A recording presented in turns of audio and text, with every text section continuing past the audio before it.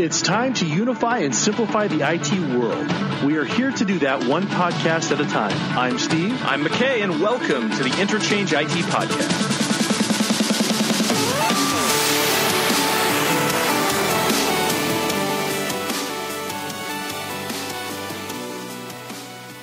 So you were just saying to our wonderful guest today that you were at the Eclipse site last summer. Yeah, I mean, we talked about this. We talked about this a ton. But the pictures you have of this thing are just amazing that he's got in his office. So long story short, we were complimenting Steve on his new office, which he has, and he's very proud of.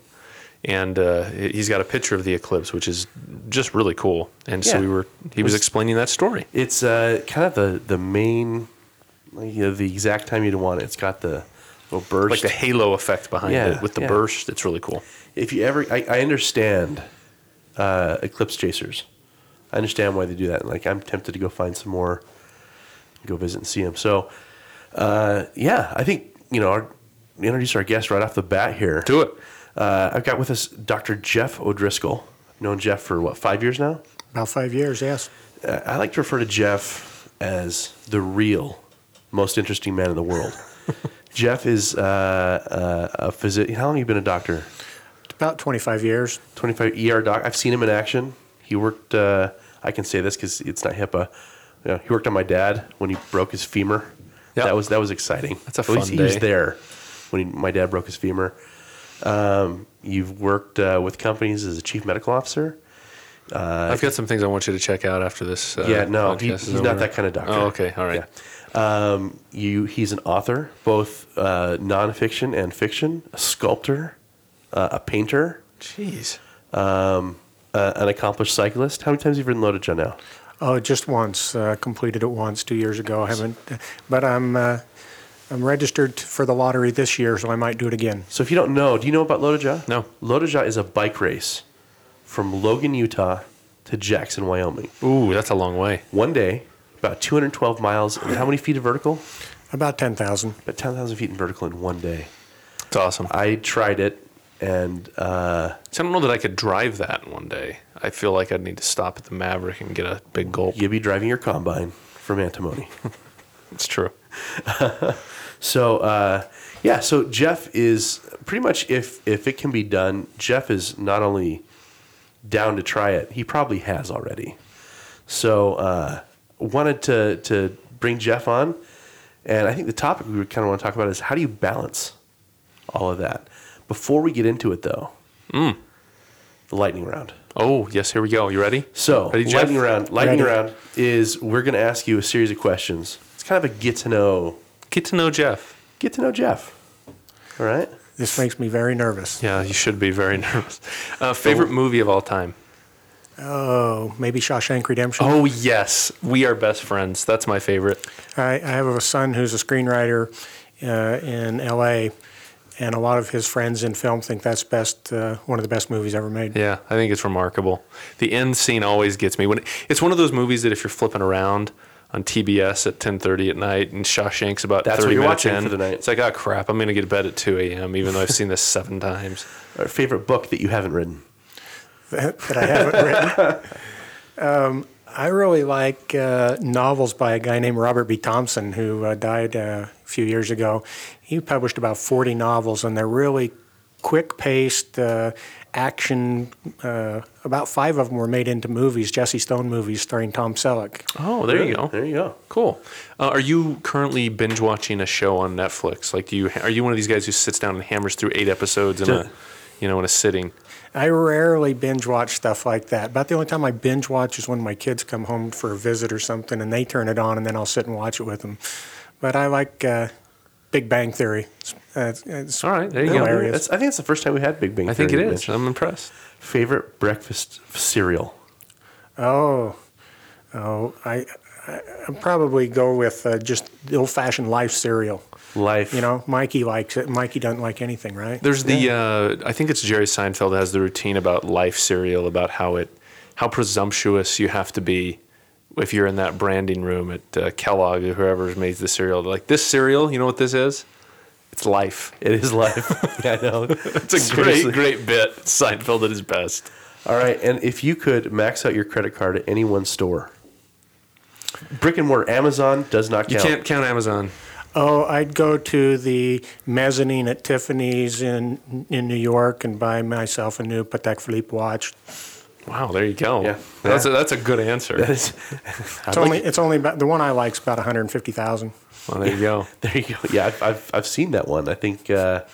I've seen pictures of that one actually. That's the watch. Well, actually, the watch my character in my novel wears is about 10 times that. It's an over $1 million Patek Philippe watch that his grandfather gave him. What makes a watch over $1 million or $100,000? I don't know. Because Lots of metal, fancy metal. thin metal, Fancy. very low, lots of movements. Yes. Yes. And then final question in the lightning round. What's your least favorite pet you've ever had? That you just hated? Some dog that went to the farm, quote unquote. Oh, I don't remember ever having a pet that I didn't like, but we always had livestock around the house when I was a kid. A couple of steers or a few sheep or a pig or something, and we'd slaughter them usually at the end of the season and put them in the freezer. And some of those animals, I was pretty glad when the day came to put them down. No, just move location. They move location into the freezer. I love that. That's That's a good great. answer. That's a good answer. After they break the fence a few times or cause other chaos on the farm. Don't you feel like a good steak at that point? Yeah, good steak. So I did want to bring up one little item of news here, though, that we can all talk about. Yeah. So I saw just barely Amazon had their earnings announcement for Q1. Yes. $51 billion in revenue in Q1. Now, here's the interesting thing with that. Several years ago, in revenue, how much have they made in profit? I don't know. I didn't see the profit. I just saw the revenue. Because they're still not making a profit. Are they not? I didn't even know. They're just reinvesting. So they anticipate they're going to be well over $200 billion for the year because Q4 is obviously going to be their biggest quarter with Christmas. So they're well over. They're probably looking at $225 to $230 billion. So Amazon stock is up like 8% today. And going back to like 2005, should have put just a ton of money that I did not have Why would you into want to Amazon stock. Why would you want to invest in a book company? No, right? They just still stamps and books. I'll put my money in some other company. Oh, I remember. And remember CD Now? Yes, I remember CD Now. Like, wow, you really can buy music on the internet. Right. CD Now. Oh gosh, good times. I miss Columbia So, CD Club. when Steve was telling me about you, Jeff, I actually was like, that couldn't be just one human being who's done all these things. So how have you managed to balance everything, being a doctor, and then also being a nonfiction and fiction writer, being an athlete? Like, how do you? First of all, how did you get into each one of these things? Maybe some background, and then how do you balance all that? Well, I did my first writing really when I was still a medical student. I was fascinated by ancient theology and scripture and wrote an article that got published when I was still a medical student. And I followed up on that with some additional articles. I wrote a couple articles about emergency department administration, and then I was doing some work, consulting work for a company, medical device company, and I spent about 5 weeks in Europe one winter, traveling around France, Switzerland, Germany, Italy, England, and I started writing. I had an idea in my mind about a character, and I started writing the book while I was on the trains traveling between these various places, and then it kind of evolved from there, and that's how I ended up with my first novel. My children's books, I wrote a series of 6 children's books last year. I was riding in the car with my 3-year-old granddaughter, and she said, Papa, tell me a story. And I was in the car, so I had to make it up. So I made up a story about Muck the Duck. And she was still telling it with such detail 3 days later, my wife finally said, Jeff, you have to write that down. So, because my wife would try to retell it, and my granddaughter would say, oh, no, Mama, that's not correct. And she'd correct her. And so then after I wrote it down, I found an illustrator, and all my children's books have original hand-painted artwork, no digital artwork. And you painted the artwork? No, I found an illustrator that was about a block from me. I paint, but my painting's all abstract. I don't like to do realism.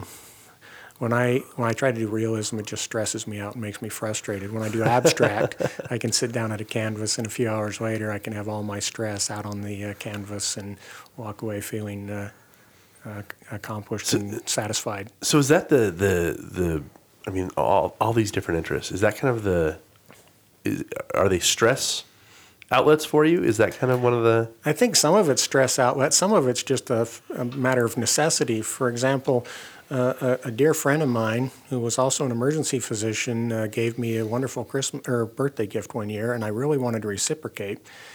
But he's one of these guys that has money, he has resources, he knows exactly what he likes. He's very detail-oriented, and there was no way I could buy him a gift.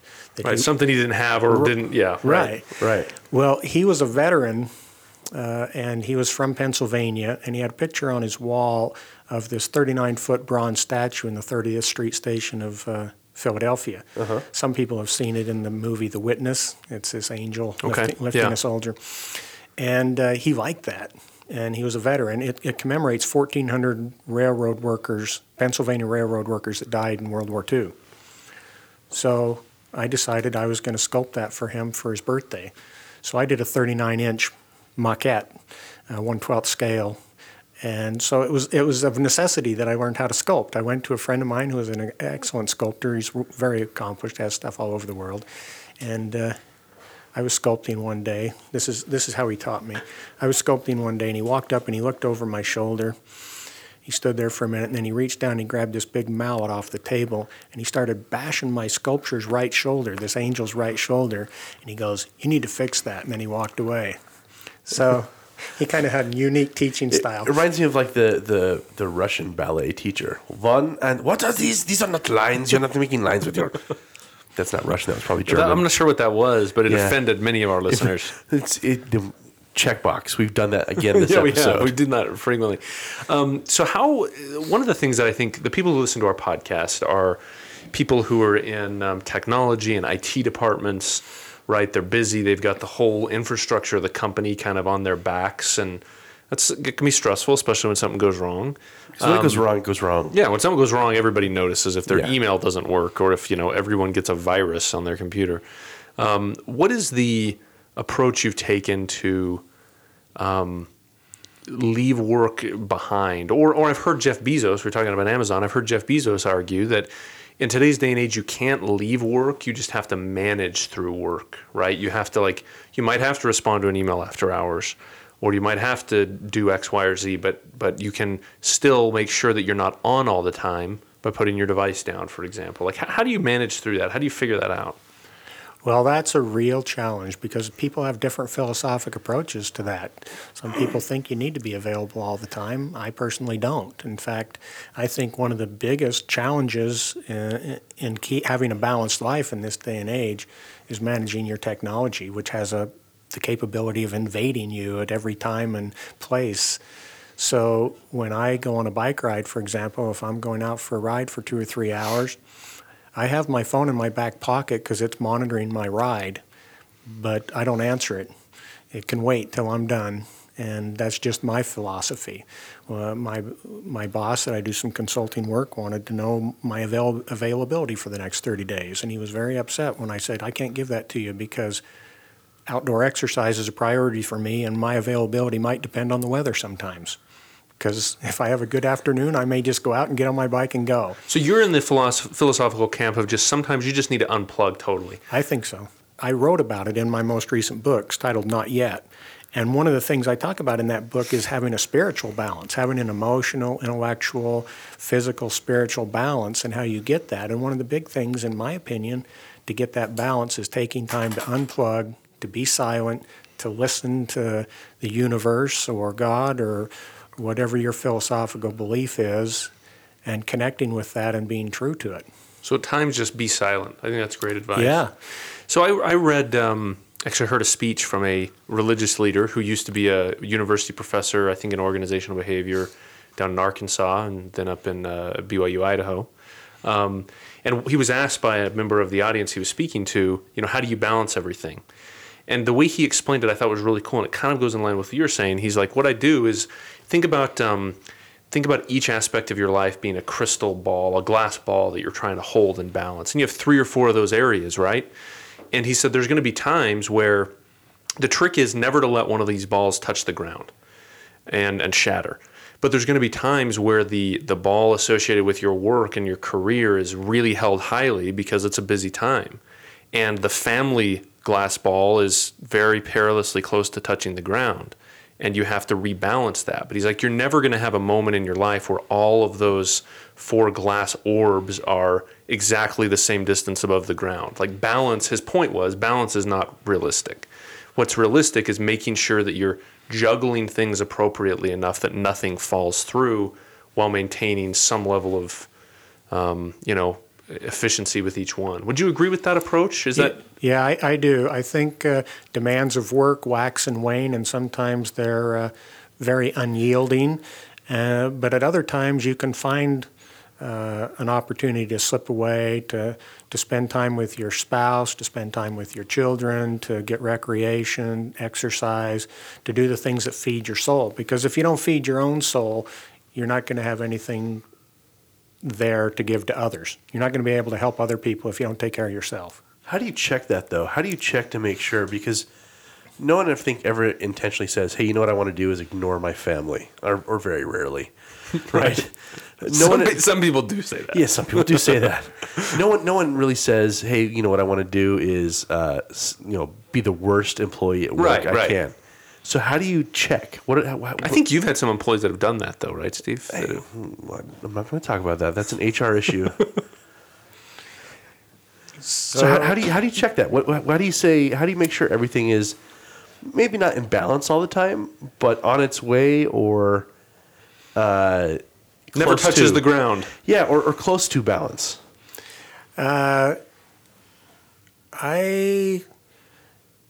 One thing I do is I listen to my wife. I've been married for almost 32 years, and she almost always has a good sense when things are getting out of balance, and I trust her. I love her, and I trust her, and she's a big help. At one point in my life, about 20 years ago, I felt like some of the things I was doing, religious, spiritual things, got to be a bit much. And I took time away from that, and instead of committing my Friday nights to those things, I took each one of my children on a one-on-one date each Friday night for a long time after that, and try to put that back in balance. So I think the answer is most of the time something's a little bit out of balance, and it's trying to find where you need to put your time and kind of rebalance. So in the process of looking to see if things are in balance, it'll help correct. Yeah, I think so. And for me, if I go out for a run or I go on a bike ride, I usually come home with a better sense of where I need to tweak things, where I need to readjust. You come home with a clearer head. And sometimes things have been troubling you for hours or days. You come home and you've got an answer. So one of the things I've been really impressed with is how you're totally unafraid to try something new. Oh, no, I'm very afraid. I'm very timid about that stuff. But you still do it. You do it. Most of my life is based on fear-driven decisions.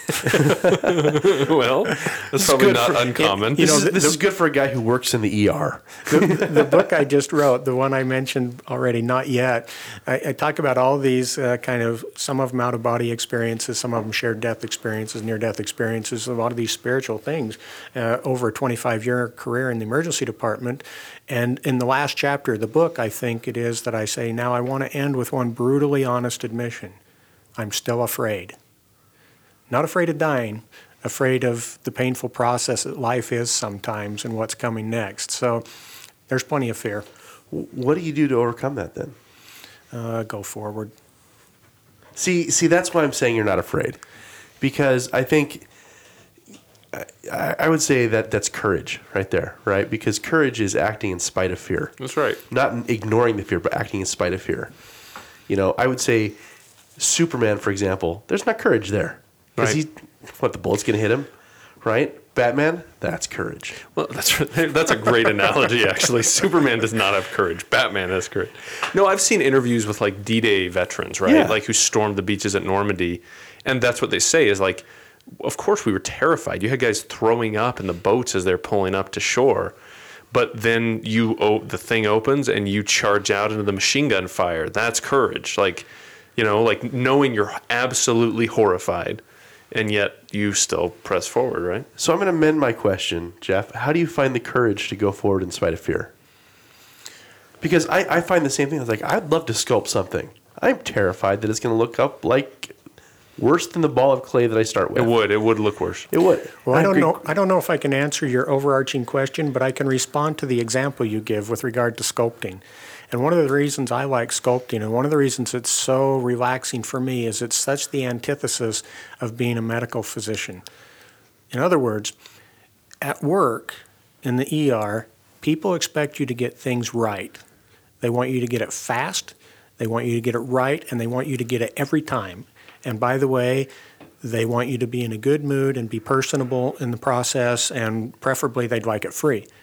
So that's the demands of being at work. But when I go and sculpt, I can work on the face or the arms or something for a few hours, and if I don't like it, I can just cut it off and start over on that part. Can't do that in the ER. Can't do that in the ER. Tried that once. Tried that. Almost got fired. That's why I'm not a doctor anymore.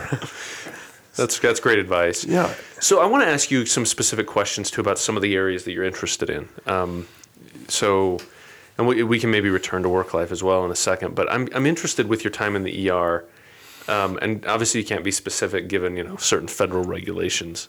But I would love to know: give us some examples of situations where someone's come in with a femur totally dislocated, or some crazy story that you're like, oh wow, how'd that happen? I could tell you about that one. Like how'd that go down? Like how'd you get that screwdriver in your leg? This is the question I get asked a lot by strangers. I've been sitting around a table at dinner, at a wedding party, and they start asking that question. And then when you start to answer it, they're not hungry anymore. We can call it the diet question.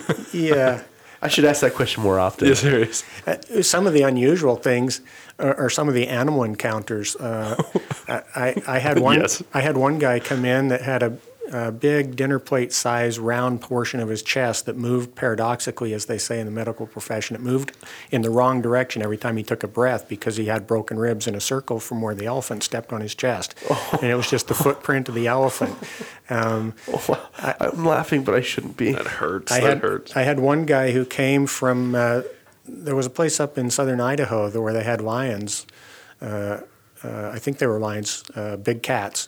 And he somehow got too close to the enclosure, and the lion grabbed him and basically pulled all the flesh off of his arm. And he came in with, it was just basically the bones dangling there. I had one guy who got bitten by a Pakistani pit viper. And was his name Jeff? Because we have a guy who's a herpetologist. Oh, do you? Well, this guy was a herpetologist, but he wasn't named Jeff, I don't think.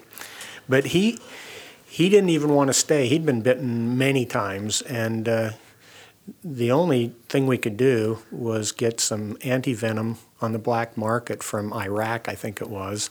And he said, well, I'm going back to work. You call me when you get the antivenom, and I'll come back. So you get the antivenom on the black market from Iraq. Whose job was it to get the antivenom? Yeah, I don't know who made that happen. FedEx that? Do you it wasn't DHL me. it? Yeah, I don't know. UPS overnight. UPS doesn't. I don't know that they deliver. What was the tagline when it absolutely has to be there on time? Right.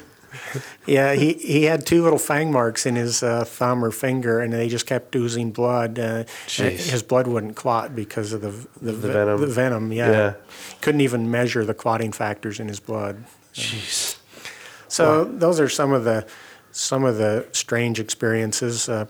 How any advice for folks on that listen to the podcast who maybe are starting their career and they want to know, how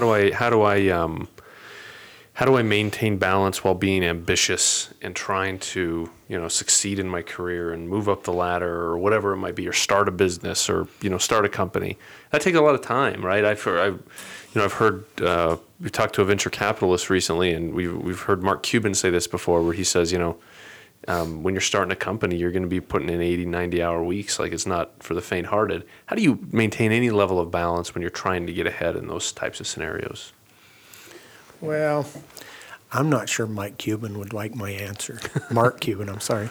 Because I just kind of have a problem with that philosophy. And there's times when you have to put in those many hours, of course.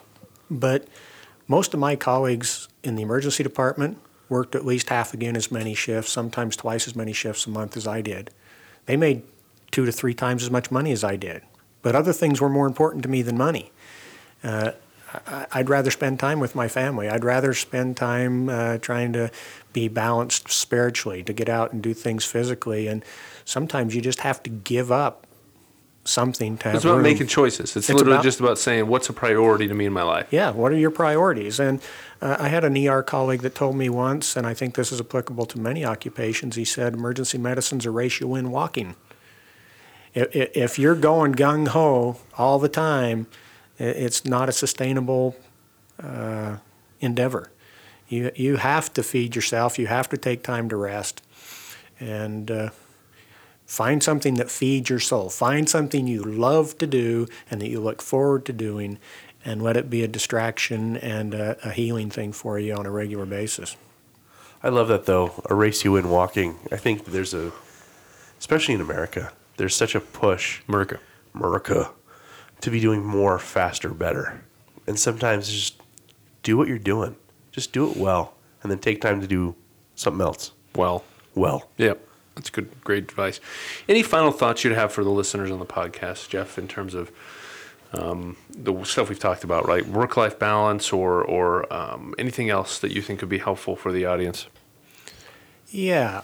It's been my experience that most people in their work life or in their schooling take a lot of time to plan stuff out and to practice it and to get better at it and to prioritize it. But they don't apply those same principles a lot of time to their life. People need to sit down and think about what's really important to me, what do I really enjoy, how am I going to balance these things so there's time to do what's really important in the long run and the things that I really enjoy, and then practice it. And you'll find yourself out of balance regularly, and you just have to go back to the basics and reestablish things a little bit, tweak it.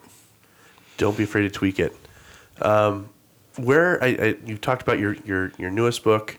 Where can people find your books? All of my books, Not Yet is the title of the most recent book, is on Amazon. My novel is titled Who Buried Achilles, and it's on Amazon. And then I have a series of children's books. They're all on Amazon. Those are great. Those are really great. I love those. I've read a bit of Who Buried Achilles, and I have not yet read. So Muck the Duck, is that the best children's book? You're the one you were mentioning, right? Yeah, there's 6 of them. They're Muck's friends. There's Pat the Rat and Jake the Snake. Pearl the Squirrel has a severe nut allergy. That's my favorite one. I've actually read Muck the Duck. Oh, really? Yep, absolutely. Recognize the cover. And Pearl the Squirrel's my favorite because I love the idea of a squirrel with a nut allergy. That's one unlucky squirrel, man. That's a squirrel who got the raw end of the deal. Well, I did some research, and squirrels eat a lot of things besides nuts. It's dedicated to my cousin's daughter who has a severe food allergy. A lot of people don't realize how life-threatening food allergies can be, and so it's an educational book as well. And all the children's books are 500 words or less. My novel, Achilles, my novel's about a guy named Prometheus, and he's the ultimate of having an out of balanced life in the beginning. Good, because I love the stories of people who are figuring that out. Yeah, he figures it out. Good. Well, thank you very much. Appreciate it. I'd encourage. His books are amazing, and it's been fun knowing you over the last 5 years. And thank you for joining us on the podcast. Pleasure to be here. I've really enjoyed it. Okay, to our listeners, it's you guys. Okay, so we have the Interchange show coming up quickly. Yep, Interchange is coming up. Dallas and Madrid. Dallas in 2 weeks. Madrid. And Madrid in, 6 weeks, I think. Yes. Something like that. So you can go to interchange.avanti.com, register for Dallas or Madrid, depending on where you're located. Yep. And you can get a $100 off the Dallas registration fee by putting in the promo code podcast18, and you can get €50 off the Madrid registration fee by putting in podcast18. And you can email us complaints about McKay's hair. Or just general demeanor. General demeanor, Yeah, yes. that's fine. Interchange IT podcast at Avanti.com. And if you have questions, we've been known to answer them on the podcast. And We need to also, do a mailbag episode. We do, and we also need to do another IT horror story. Yes, those have been our most popular. It's awesome. Yeah, those yeah. are so good. The fact or lie. And then also you can find us on Twitter. I'm at Steve Error, and you're at McKay S. Allen. And then LinkedIn. LinkedIn, yes. Where we want to be. Jeff, where can people find you? They can look on my Facebook page, Jeff O'Driscoll. They'll see my books, and so they'll know it's me because there's a few Jeff O'Driscolls, but that's an easy way to find me. There aren't many Steve Errors. If No. you find one, we're related. Probably. Yes. Are you on Twitter at all?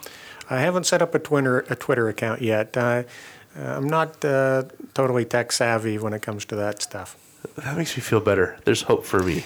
There's Or hope. maybe not. Maybe the fact that I do know this stuff, that's the death knell.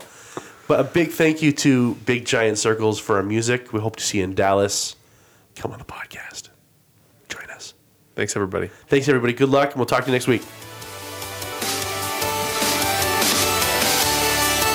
The Interchange IT podcast is brought to you by Avanti, a software company that helps you succeed in every aspect of your job, including operational IT security, asset management, service management, and supply chain management. Find out more at Avanti.com.